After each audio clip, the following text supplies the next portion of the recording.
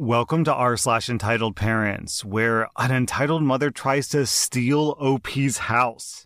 Our next Reddit post is from Stale Crab Cakes. I'm a 24-year-old guy, and my mother-in-law, who's 60, was evicted from her house. All of her other children have refused to take her in. Me and my wife, who's 30, were nice enough to let her stay in our apartment until she gets her housing figured out. This process was supposed to take 2 weeks, but it turned into 3 months. She hasn't helped around the house. She started to eat our food that she didn't pay for. And she turned my living room into her bedroom, where she nods out and watches my TV all day and night. Last week, my wife and I called her out for milking this entire situation. And now she's starting to barricade me from my own house every time I come home from work, as well as hiding my work shoes and stealing my clothes. We tried to kick her out, but she's refusing to leave and calling us buttholes even though we took her in. I'm sick of the petty BS that this 60-year-old woman is playing when we were nice enough to let her stay while she figures things out. She's a sociopath,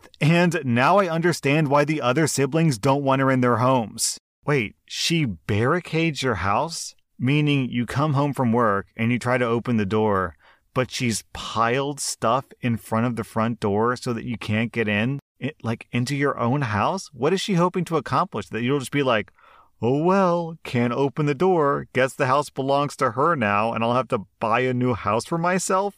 What's her plan? What's her end game? Our next Reddit post is from Foglamp. I'm a 20-year-old guy, and I moved out of my parents' house at 18 because I really can't stand them. It's for all the kinds of reasons you would guess. They were jerks, they favored my younger siblings, they used me as free childcare, they told me, what's mine is mine, and what yours is mine, and all that BS. When I left, my dad told me to not let the door hit me on my way out and don't come back. I got the smallest and cheapest apartment that I could find, and I've worked the same full-time job for 2 years. My parents didn't even hold out a month before calling me and begging me to come back home. Because without me, someone else had to watch my siblings. I refused because now I finally had time for myself. My dad eventually called me and actually demanded that I move back home and pay them rent instead because family is more important than my personal independence. I said back to him that my life is important too. And for once, I'm getting to live for myself. So he basically said, well then, see how long you can last without us. And we didn't talk for months. I don't know what he was hoping for, but I managed well enough by myself. My family seemed to slowly accept that I wasn't going to come crawling back, and over time we seemed to mend things. I could tell they were having a hard time dealing with the fact that things were on my terms, not theirs. They begged me to watch my youngest siblings from time to time, even though the two that are closest to me in age are in their mid-teens now. But my parents don't want to put babysitting on them any more than they have to, which is hypocritical of them since they try to put it on me as much as possible. And yes, I've called them out on that. They responded with gaslighting and more months of silence yet again. And again, they were the ones to come crawling back to me for help. Not long ago, I bought myself a used Nintendo Switch, though I could only afford one game for it at the moment, Mario Kart. I got it bundled with the console for a good deal. My mom came by on a Saturday and asked me to watch my 2 youngest siblings for a while. She basically pushed them in the door at me and ran. And I was stuck with these 2 rowdy kids all day in my tiny apartment. My mom didn't come back until after 9 p.m. And even then, that was only because I called her and made her come get the kids. She really didn't like that I cut her fun time short. I said that unless she wants to pay me, I was not going to watch my siblings all day anymore. And next time, I won't even open the door, and I'll call the cops if she just leaves them outside. The next morning, I realized that I couldn't find my Switch anymore, so I called my parents. And like I thought, one of my siblings took it. I said I was coming over to get it right away, but my mom said that it could wait because my youngest sibling was gaming on it, and she didn't have the heart to take it away. I said that it was taken without my permission, and I will be taking it back. So I got on my bike and rode there ASAP.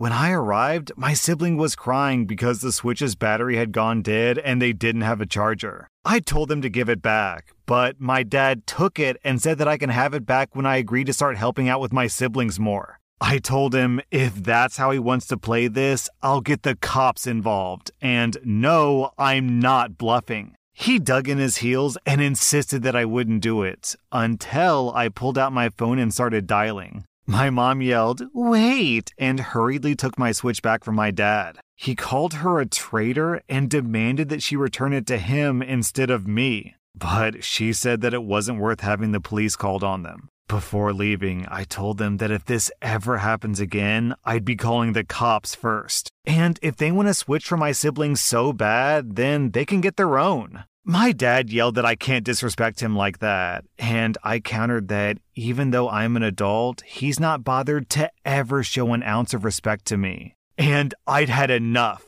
Then I walked out with him yelling at me to come back and face him. Right now, they're back to giving me the silent treatment. My mom texted me once, begging me to still watch my siblings. I said that if she wants me to babysit so bad, then pay me. And I will only take money in advance because I am not doing it for free anymore. Especially after they stole from me and refused to return my property. They don't own me. I'm an adult with my own place and my own life. And they can either get used to it or get lost. It's been over a week since that text conversation, and none of them have talked to me yet, which is fine. They can deal with their own messes. Down in the comments, everyone is saying that OP has big balls, and yeah, it takes a lot of courage to stand up to your own parents. But as I'm reading this story, all I can think about is this courage emerged because OP has just been abused time after time after time, and it's taken years of this piled up abuse for him to finally get to this point.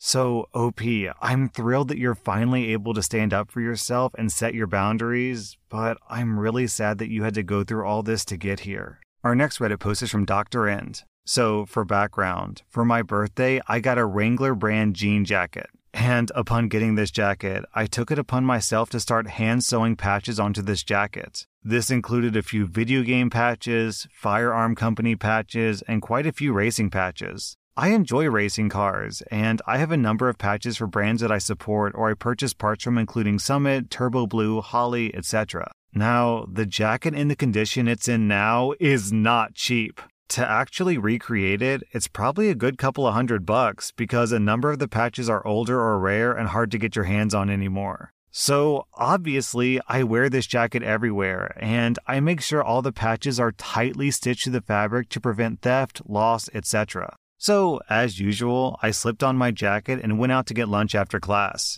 I wear my jacket everywhere and just about every day on campus, and especially when I race. So, like every day, I parked in the McDonald's parking lot, hopped out of my car, locked my truck, and pocketed my keys. Entering the building, I noticed a few families, but I didn't pay them any mind. I just walked to the counter and waited for the mother and her daughter, who couldn't have been any older than 16, to finish their order. When they were done, I requested 2 cheeseburgers and a Coke to eat there at the restaurant. As I was getting my drink, the mother walked up to me and started asking me about the patches. I'm used to this. This is how the conversation went. "You have such a lovely jacket. Could you please tell me what racing fuel patch is for?" Of course, it's a racing fuel that I use for my car. I'm a small-time racer here locally, and I support their brand for making a wonderful product. The teenager says, "You can't be a racer, you're too fat." To put it bluntly, I am not the thinnest person in the world. I'm very broadly built, and I carry a bit of a gut that I'm not entirely proud of. I say, anyone can be anything if they put their mind to it. I smiled at the teenager, and this seemed to end the brief conversation, so I walked to the counter, got my food, and sat down to eat. I thought that would be the end of it, but clearly I didn't learn from reading this subreddit. As I was finishing up my second sandwich and starting to throw away my trash, I felt something pull on my jacket. I didn't really think anything about it until I noticed that the tugging sharply changed into a jerking motion, like someone was trying to pull the jacket off of me. Turning around, I noticed that the teenager was trying to get my attention by tugging on the hem of my jacket. Can I help you?" "Could I try your jacket on, please?" "I'm sorry, no, I'd really rather not take it off. It has sentimental value." Please, just for a minute. What's the harm? I'll give you a kiss if you do. Again, I'd really rather not. While your offer is sweet, I have to get back to campus for my classes, and like I said, this jacket is very special to me. From here, things got odd. She went from calm to screaming, oh geez, the R word that rhymes with grape right there in the middle of this dinky McDonald's. And suddenly, all eyes are on me and this girl. The mother, of course, is already dialing 911 as the girl keeps saying stuff about how I tried to molest her and I was trying to R her. All while I'm backing away from her, saying that I didn't even touch her. And I guess the mother figured that now was a good time to amp up the lies. If you didn't touch her, then why'd you take her boyfriend's jacket, you pervert? What the hell are you talking about? I walked in here wearing this jacket. No, you didn't. Her boyfriend gave her that jacket. She wouldn't take it off for anyone. Now you're trying to steal it from her, too? Then the manager came out. When he hears about the R accusations, suddenly I'm being detained until the cops can sort this out. The mother is still screaming into the phone with the operator, and the daughter is now bawling about how I groped her. Honestly, writing this, I'm so freaking angry at this point, how there's basically no evidence against me, yet I have to remain to keep things from looking worse than they already do. So the cops arrive, and of course, it's still the same story from before. He stole her jacket and then started trying to R her. And the minute the word R showed up, I was in cuffs, and oddly enough, the coat was removed. The cop then walked me out to her cruiser to get my information and figure out the full story, having taken the mother and daughter statements already. Sir, do you have ID on you today? Yes, ma'am. It's in my wallet in my front pocket. And can you please explain to me what happened on your side? Yes, ma'am. I came in to have lunch, and I spoke briefly with the girl's mother about my jacket and the patches. Afterwards, the daughter asked to try on my jacket. When I told her no, she ended up screaming the R word, and the mother started saying that I had stolen the jacket. Sir, can you prove this jacket belongs to you? At this point, I was a little worried. The jacket is actually only branded with my racing name, Smokey, and not my legal name. But at that point, I remembered that, yes, I did have a way to prove it. Yes, ma'am. Would you please get out my wallet? As the officer pulled out my wallet, I pointed out that I had stitched a patch that said Smokey into my wallet, just like my jacket. In the end, the mother and daughter were charged with inciting panic and falsifying a police report. I basically got off scot-free, though I was warned that in the future, I might want to stitch my name into articles of clothing that could be stolen. After this, I stitched my name directly underneath a Velcro patch. That was r/Entitled Parents, and if you like this content, then check out my second channel where I cover additional Reddit content.